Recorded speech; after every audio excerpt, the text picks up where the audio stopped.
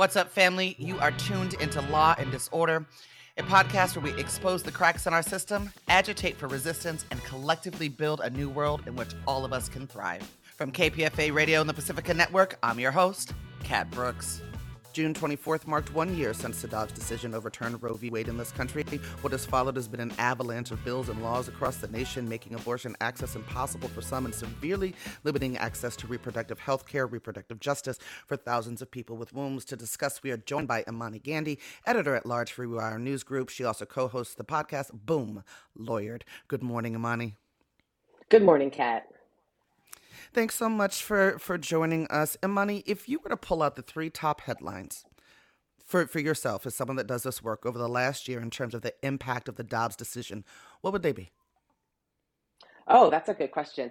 I think one of them would be that as much as anti-choicers have complained that abortion is Black genocide, I would argue that abortion bans are Black genocide, given the extremely high Black maternal mortality rates and the differences in survivability between Black people and white people, white pregnant people and Black pregnant people.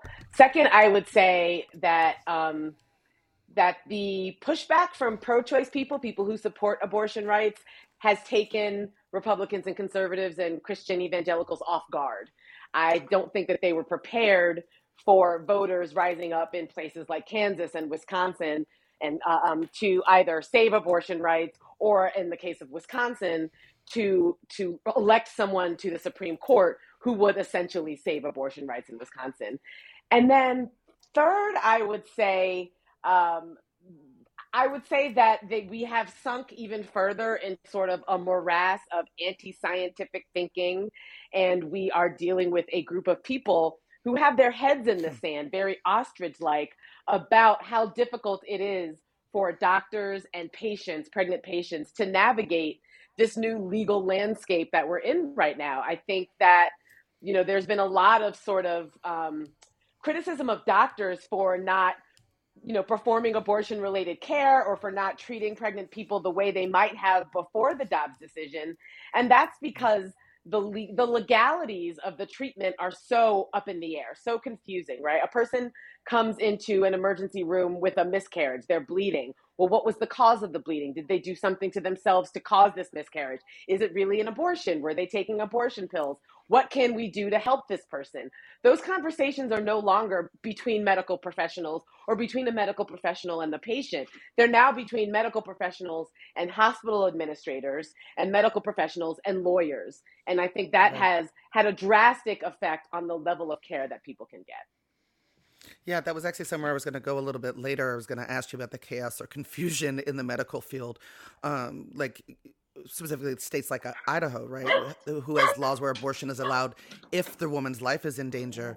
But a doctor quoted in an NPR article says, but when we're looking at jail time, how do we draw that line?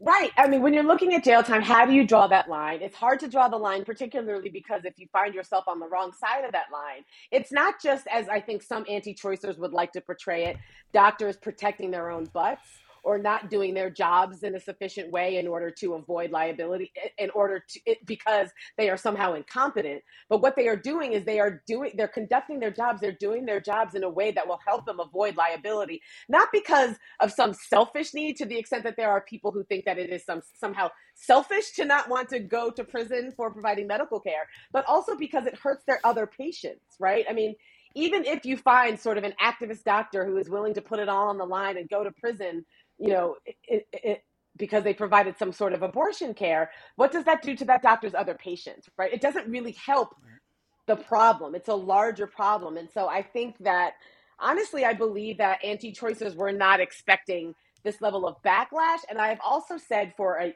a year now that there are people who were marching for life, who were marching for these restrictions, who didn't really understand what they were marching for, right? They didn't really understand that and that a miscarriage is essentially a spontaneous abortion. So when you are banning abortion care, you are in many cases banning care for miscarriages. You are banning care for ectopic pregnancies.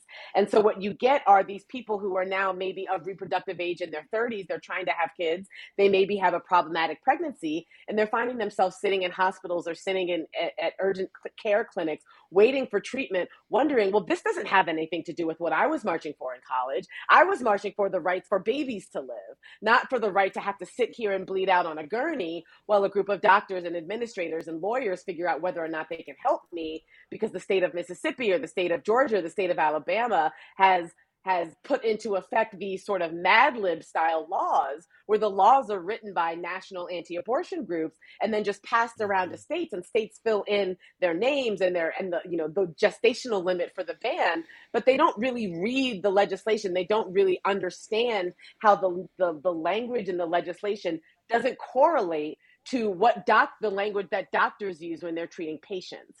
And you see that so clearly, for example, when it comes to laws that are tied to the fertilization of the egg as opposed to the last menstrual cycle, the last menstrual period. If you tie it to last menstrual period, it becomes apparent why it is, for example, that 6-week bans make no sense. Because by the time you realize you're pregnant, you're usually about 2 weeks past your last period. And so at that point, you have about a month to figure out what you're going to do, to decide whether or not to get abortion care, to figure out where you can get it now, to figure out how you're going to take care of the children that you already have. Because we have to remember something like 60 to 67% of people who get abortions are already mothers or already parents. So it's just a difficult morass that has been made even more complicated by the fact that anti-choicers have not been telling the truth about what their goals are.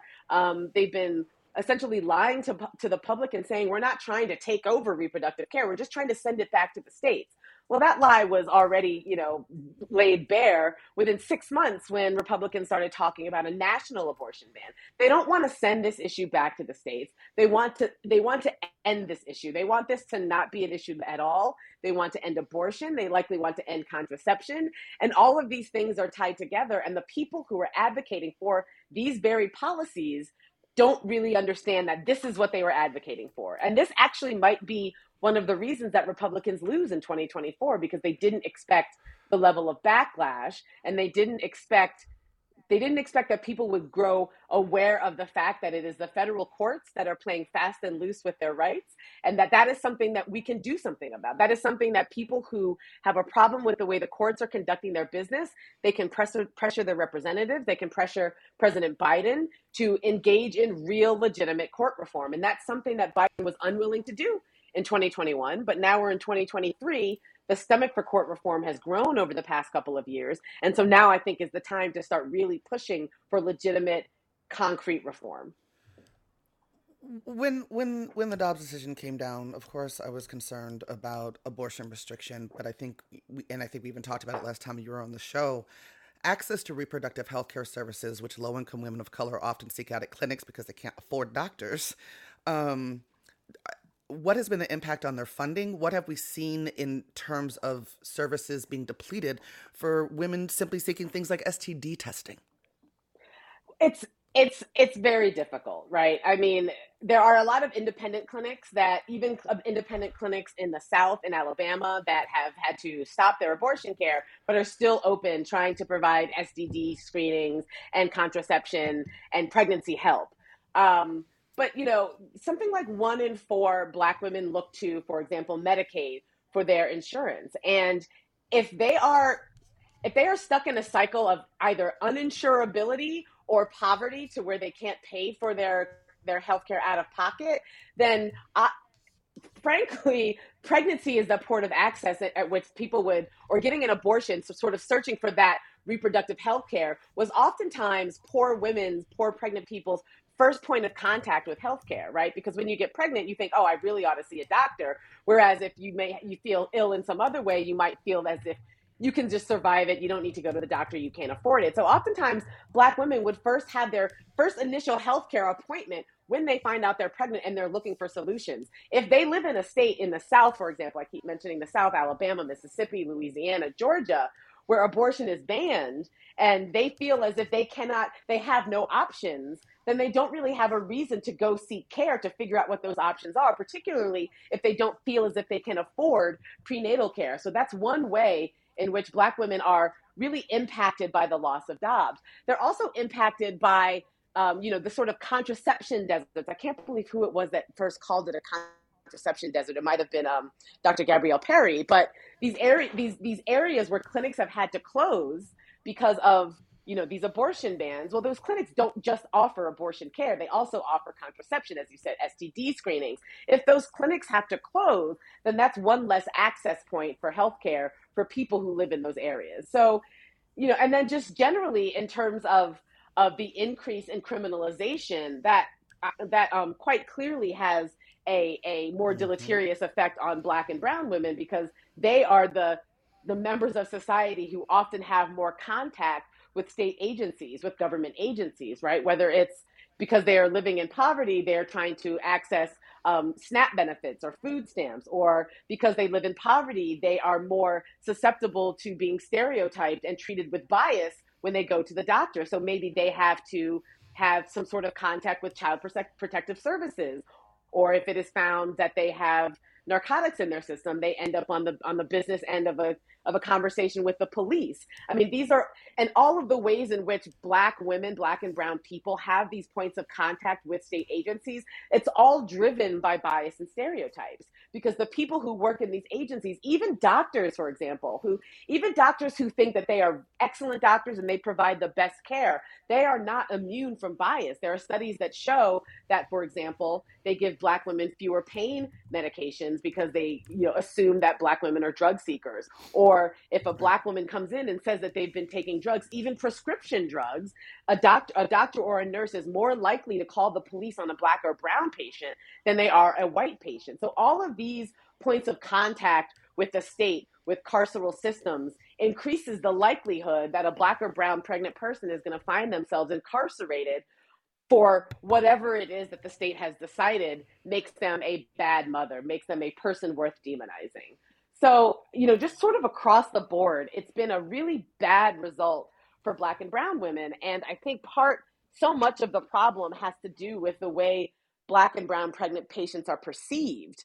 Even going back to, for example, discussions of crack babies, right? We found out 20 years after the media had saturated the airwaves about these Black women who were giving birth to, a biological underclass, and the sort of honing in on Black women's lack of responsibility and lack of maternal responsibility, I guess I would call it, as a reason for further incarceration, for further state contact, for further harassment. And it's just going to get worse. It's just going to get worse because we are living in a country where we have voter suppression, right? We have gerrymandered states. We have people who are living in places where they can't even vote their way out of the reproductive crisis, the healthcare human rights crisis that we're in right now, because they're being denied the right to vote, because they're being gerrymandered out of districts where they might be able to vote for someone who represents them. So it's all tied together,